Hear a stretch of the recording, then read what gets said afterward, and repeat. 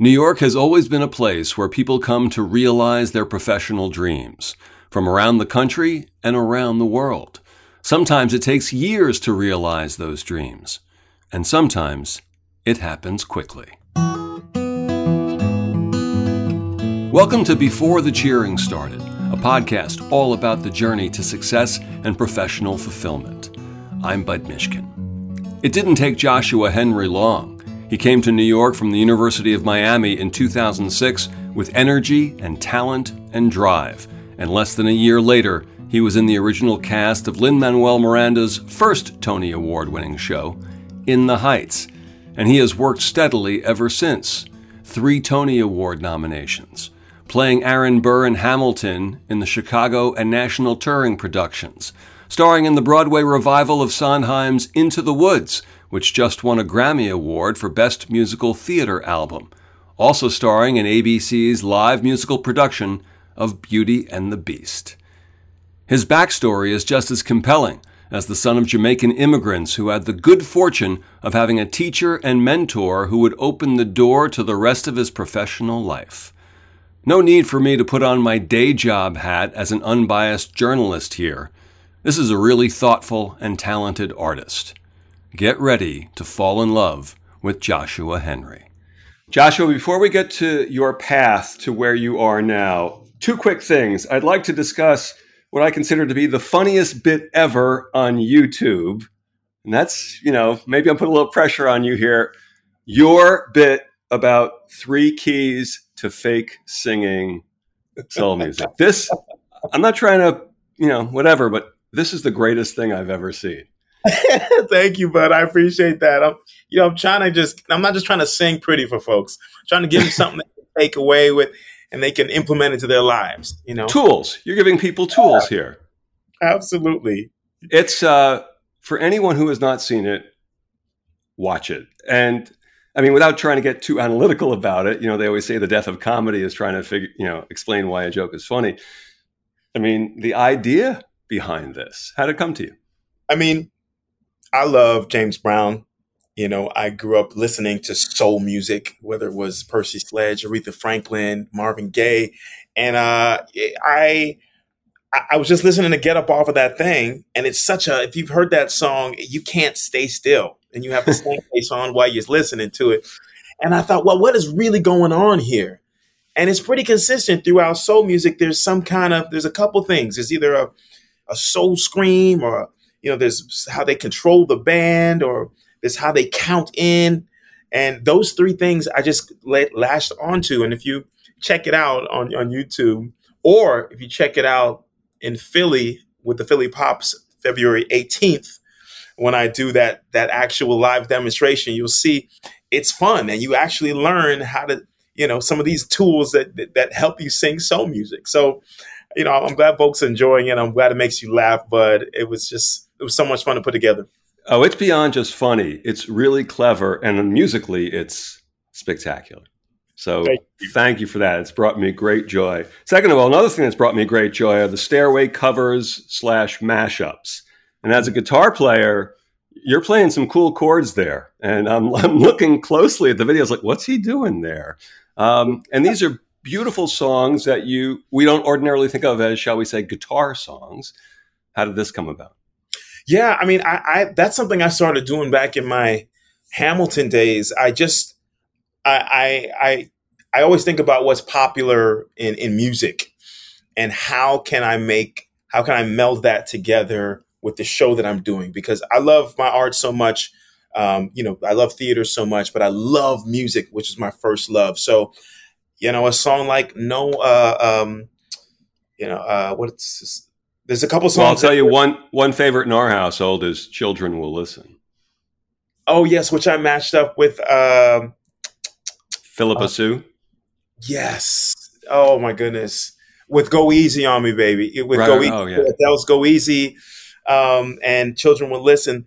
Thematically, they make sense. It's about children listening, and Adele's song Go Easy on Me says that, like, I was still a child. I didn't get a chance to see the world around me. So the children and the child themes, it just worked. And that's the fun of it for me. And I always think, how can I get those themes together and musically together and in 1 minute. That's the, you need constraints to really construct these things in a good way. So I'm glad that folks really latched onto it. Some of them went really viral on TikTok and Instagram, and I do them with every show that I get into. So I always look forward. I'm glad people are touched by him. It absolutely works. It's really a beautiful thing to watch. So let's go back a few years. Can you tell me about the importance of the band Peanut Butter and Jam Session? Sure. That was a band that me and my brother David, who's older or younger? He's older by like 18 months, I believe. And he is an incredible bass player. And I played guitar and did some vocals for this band in South Florida. And that's where we grew up, close to Miami. And we, if it wasn't for my brother, he really honed. That's where I found the fire and the passion of music. We would just listen to the radio from we were 7 years old, jazz or hip hop or R&B, and yeah, that band came about because of our love of music, and I'll never forget it. It's a time when I really found my chops on the guitar and vocally. How old were you? We were 17 and 18. Oh, so you're already up there a little bit, yeah. So I'm always intrigued when talking to musicians, and also that I've talked to musicians about trying to name a band. Peanut Butter and Jam Session is actually a really good name, by the way. Come on. I'm curious about the names that didn't quite make the cut. I don't know if I can remember any. I think, Jam Session Band, which is jam band, but I'm sure that's been done. You got Peanut Butter and Jam Session. I mean, come on. Who doesn't like peanut butter and jam? You know what I mean? Put it in a session? You're never going to leave that session. Yeah. The actor Asif Manvi has told me during interviews, like, two things his loves of his life, aside from human beings, acting and peanut butter. And peanut butter has always been true. I love it. Always been true to him. Your folks, your dad was a math teacher. Your mom worked at an accounting firm. Yeah. Growing up, is there an expectation for what you should do as you grow older? I would say they never put a limitation or constraints around us. But growing up in South Florida, I just was going to do what I saw because I didn't have any other real idea. I mean, I knew that I liked to sing, but it wasn't until I had a teacher whose name is Birgit Fioravante tell me that, you know what, you have something special. And I remember she was crying and she said it. And I really was like, what are you talking about? And she helped me understand what I had and helped me to audition for the University of Miami music program. And that's when I realized, I actually do. So if it wasn't for her, if it wasn't for Birgit, and I shout her name out all the time, then we wouldn't be talking right now. What was she a teacher of, and how old were you? What year in high school were you? I believe I was 16, and she was a music teacher there. They did a musical called The Music Man, and I played Harold Hill because I just thought it was fun. And as I sang some of the songs, I remember her being like, what is going on here? And then she started giving me free lessons. Teachers, bud. Worth their weight in gold. And they open up windows, and sometimes they know it. Sometimes they don't know it. And they go down, they sacrifice, and for just students, she sacrificed so much for me. And she's really the only voice teacher that I've had. Even when I did Carousel on Broadway, I got her up to New York, and I was like, let's just keep this thing going. That was how I didn't work at an accounting firm or become a math teacher. We should all be so blessed to have teachers like that who kind of, don't force us to do something, but kind of open up a window that we maybe didn't even realize was there. Absolutely. Yeah. So your parents are immigrants from Jamaica, correct? Yes. Who initially you're in Winnipeg for a couple of years, which I guess explains everything. The move to South Florida. No disrespect to Winnipeg, but it's tad chilly up there. They were like, I mean, Jamaicans going up to Canada, to go to university and start their lives, but they were like, no, we got to get back to this sunshine. So we moved back. But my question is there, growing up for you and your brother, is there a pressure on you as the son of immigrants? Like, hey, we came here, we dislocated our lives perhaps. And is there a pressure on you to succeed in anything? And if so, is that spoken or unspoken? That's a great freaking question, bud. And I was just thinking about this the other day. There was never anything spoken, but there was only what we saw. And we saw them bust their behinds open to give us the life that we had. We didn't grow up with a lot of money.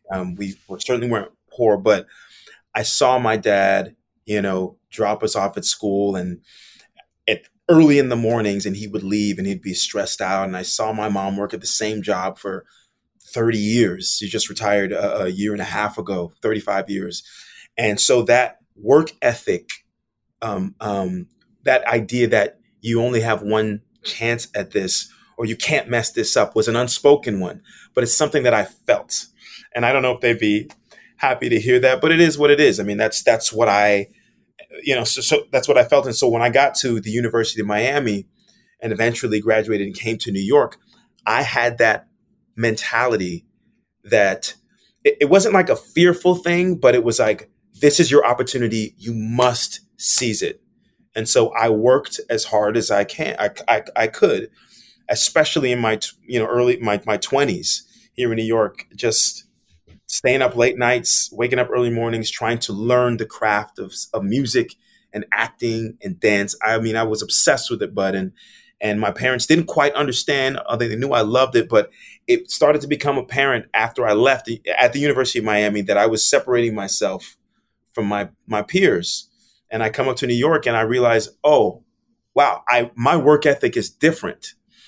And that's due to that unspoken thing about my parents being immigrants and other things, encouraging me to, just think limitless thoughts and work as hard as I could. But yeah. Once you got to University of Miami and that program, and I know you were honored by them back in 2017, are you full in right from the get-go, or is there any moment of, can I make it here? I was all in.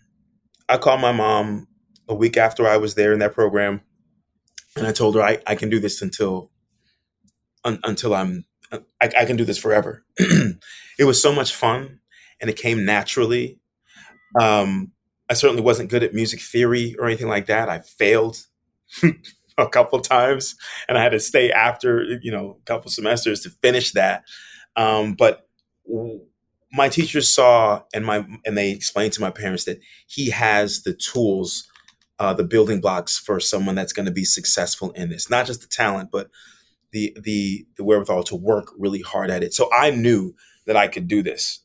Fortunately, I had people like Michael McElroy, who's a great Broadway actor and multi-instrumentalist, come down to the University of Miami and show me what it meant to build a life in the theater. So I saw it.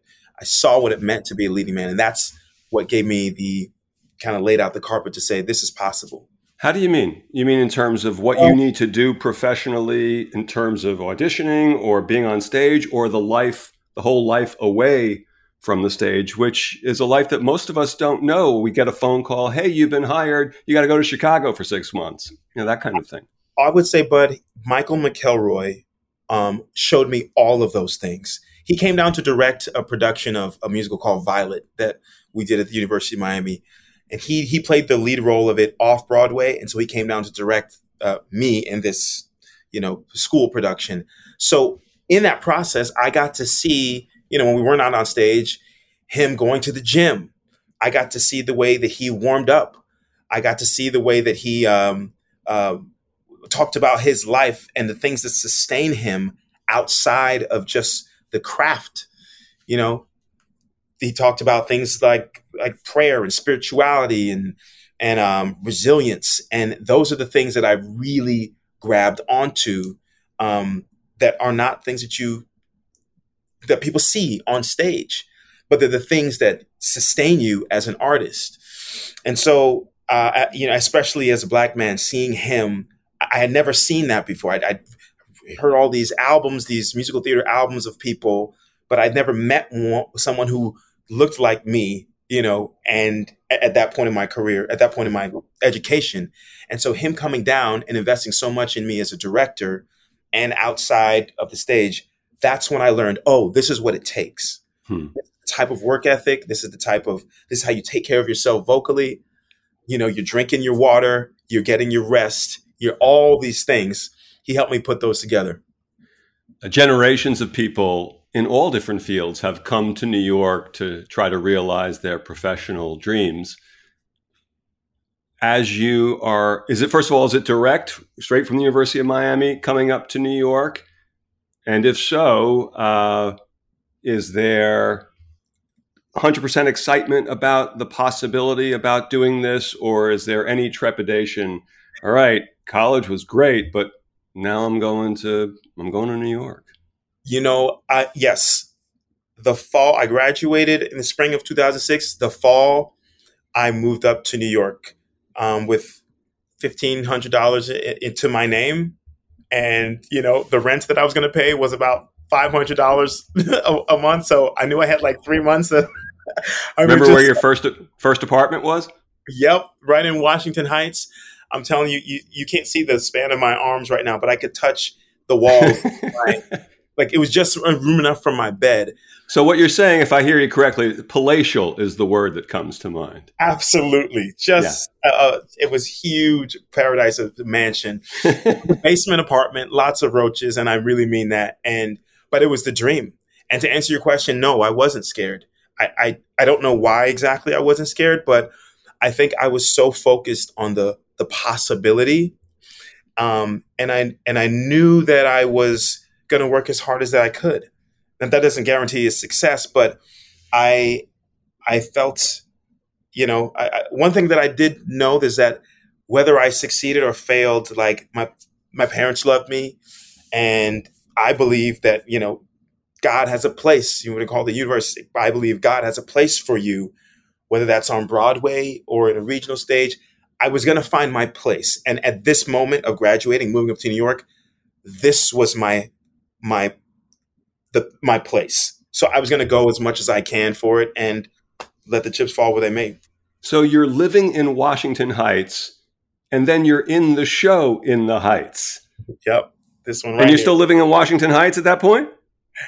It was surreal, but because that's like, I'm in Oklahoma, I'm going to live in Oklahoma. Or that really, aside from the fact that it's a terrific show and what it all led to, I'm imagining you looking around at other people during rehearsal like, oh, you're in here? Do you live in Washington? Because I live in Washington Heights, my friends. You think about like preparing for a role, like, if you want to be, it was Lin-Manuel Miranda's first piece about Washington Heights, and I'm in the heart of it. So in rehearsal, we're talking about it. I go home, I hear the music playing. I hear the salsa, the merengue. I'm eating the tostones. I'm eating that, I'm there in that world. And it was incredible, especially because I came from Miami, where I saw a lot of that culture, Dominican, Puerto Rican, and Jamaican. So it was nice to be fully immersed in the entire Heights world. Now, In the Heights got a lot of attention, rightfully so, and Lin-Manuel starts to get a lot of attention. But we know what it's leading to eventually, this cultural phenomenon, which we'll get to in a sec. But is there some sense, as you're doing this show, and you're only in New York for a couple of years now, and you got a show, and you got a good show, and you're a major part of that, but seeing Lin-Manuel, is there a sense of, this guy is something. We got something here. I remember the first read-through of In the Heights when we were doing it off Broadway. And it was Lin singing everything, Alex Lacamoire, his music director extraordinaire, at the piano. And we're sitting around, some of us have never even made our Broadway debuts, or this is our first show. And by the end of it, we were holding each other, sobbing because we felt seen and understood. That's for me. But we knew we were in the presence of greatness. And for it to be our first experience in a show and see this person who hasn't even, we knew that he was a genius. And then there's that gratitude that comes over. You're like, wow, I get to be here telling this story with this guy. But yeah, everybody knew Bud. And the great thing is, we've stayed close throughout the years, and he hasn't changed. He hasn't changed. Just this goofy, nerdy, genius, smart guy who knows and can freestyle at the drop of a dime. And, he just happened to create this show here. But we all knew. So your career is on the rise, Tony nominations, Scottsboro Boys, and you're doing great. Do you recall a first time when you started to hear word about this next Lin-Manuel Miranda show? Yeah. I believe it was 2014, 15. 2014, when he actually asked me to do one of the workshops for it. And at that time, the only one act was done and a couple other songs from the second act. We did a presentation of it at a place called Powerhouse Film up at Vassar, New York. 30 people in the room, Bud. And after that was done, I called my mom and I said, Mom, this show is going to win the Tony Award, the Grammy Award, and it's going to win the Pulitzer Prize. That was a moment because, you knew you were in the presence of something otherworldly. And I remember the director, Tommy Kail, telling me to do this workshop because he was like, bro, you thought In the Heights was something? That was the warm-up. That was the warm-up. You got to be. So, and it happened. All of it happened. And fortunately, I didn't go on with it to Broadway. But, in this business, you just have to be patient and, you never know how. Was that painful? It wasn't like you were lacking for work. You were, working. Yeah, thankfully I was working. But, I wanted to be involved in that for sure. And it was a little bit painful, although I understood that how things work.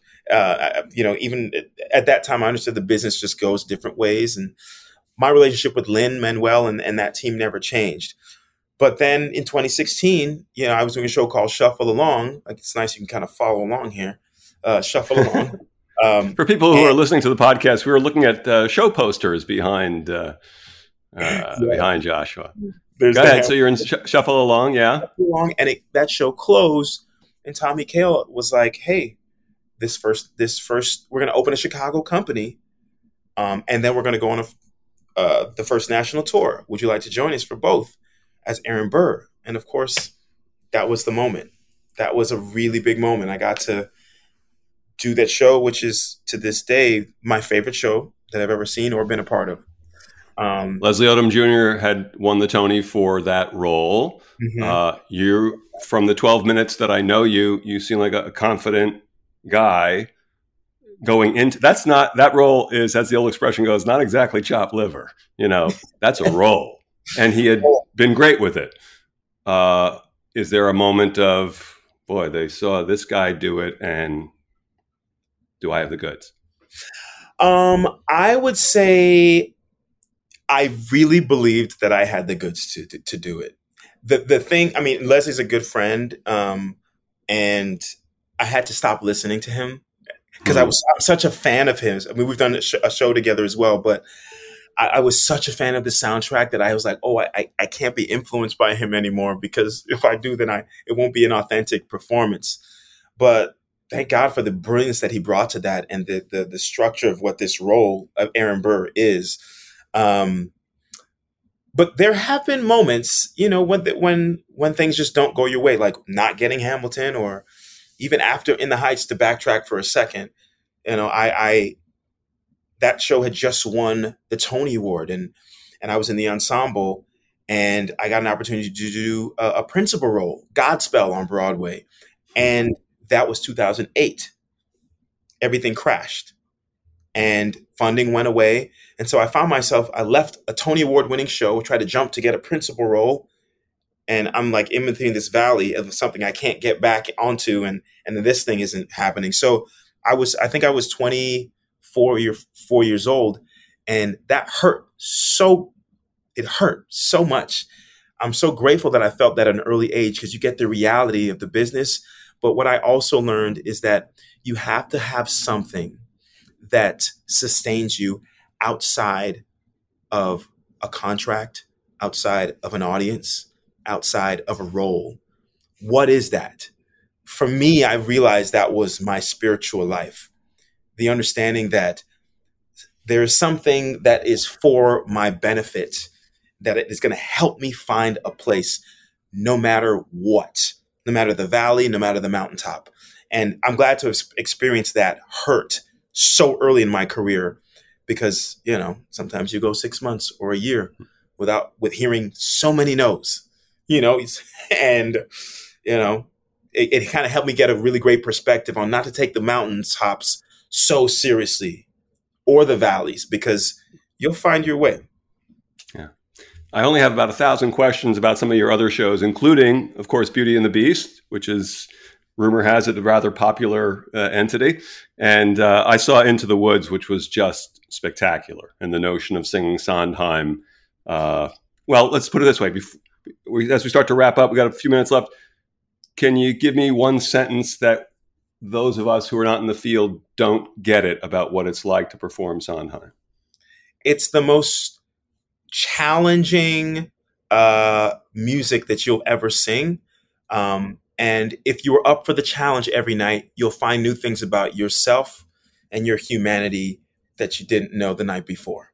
That's really what it is. Two more things before we finish, and I go back to watching the video of you fake soul singing once again 10 more times. It sounds crazy because you have a wonderful career, a flourishing career, and you're terrific on stage. Was there ever a plan B? Was there ever a notion of, geez, if this doesn't work out, I could do this? No, there never was. And I don't even know how it sounds crazy, but it's not something I ever thought about. Now, yeah. It actually is completely uncrazy. A lot of people I've interviewed in the arts say the exact same thing. Steven Van Zandt, the musician, the rock and roll musician, says if growing up in the Jersey Shore as a rock and roll musician, you were unpopular in the 60s, if you had any other option, you would have done it. But, you find the passion and you go with it.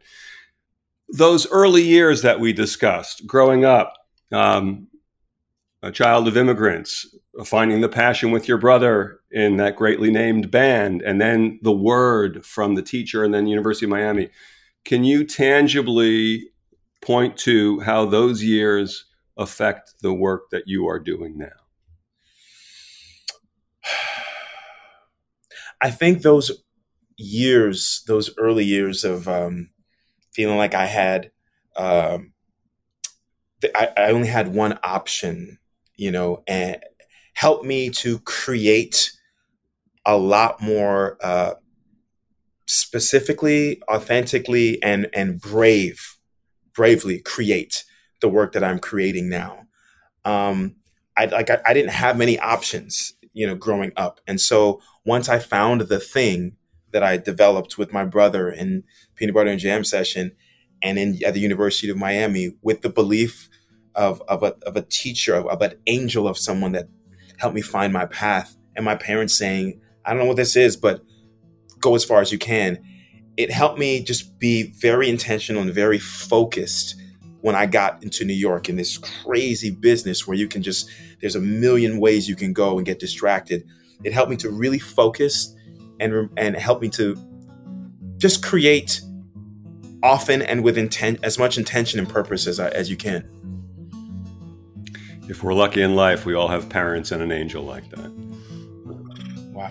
Yeah, you're right. I don't know. I'm grateful for him. Joshua Henry. He's just released a new single called Can't Nobody Tell Us Nothing from a forthcoming album set for release this spring. Before the Cheering Started is a production of June 14th Productions and Gemini 13 Productions. This episode was created and written by me. Guitar playing? That's me as well. No extra charge. Thanks, as always, to editor Lou Pellegrino. We have a lot of exciting episodes coming up, featuring interviews with chef and writer Gabrielle Hamilton, business journalist and personal finance advocate Jean Chatzky, writer Jane Green, baseball broadcaster Susan Waldman, and the wonderful actor and storyteller par excellence, Richard Kind. I'm Bud Mishkin, and this is Before the Cheering Started. Thanks for joining us on the journey.